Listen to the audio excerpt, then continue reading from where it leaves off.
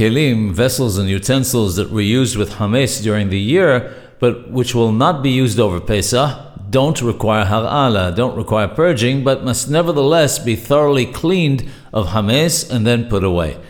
This must be done no later than the start of the 6th hour on Erev Pesach, meaning the morning before Passover starts. If one did not clean the vessels before Pesach, and one did not sell the hametz that adheres to the pots and pans in a sale of hametz to a non-Jew, they must be cleaned on Pesach. If they were not cleaned on Pesach, then they must be cleaned after Pesach.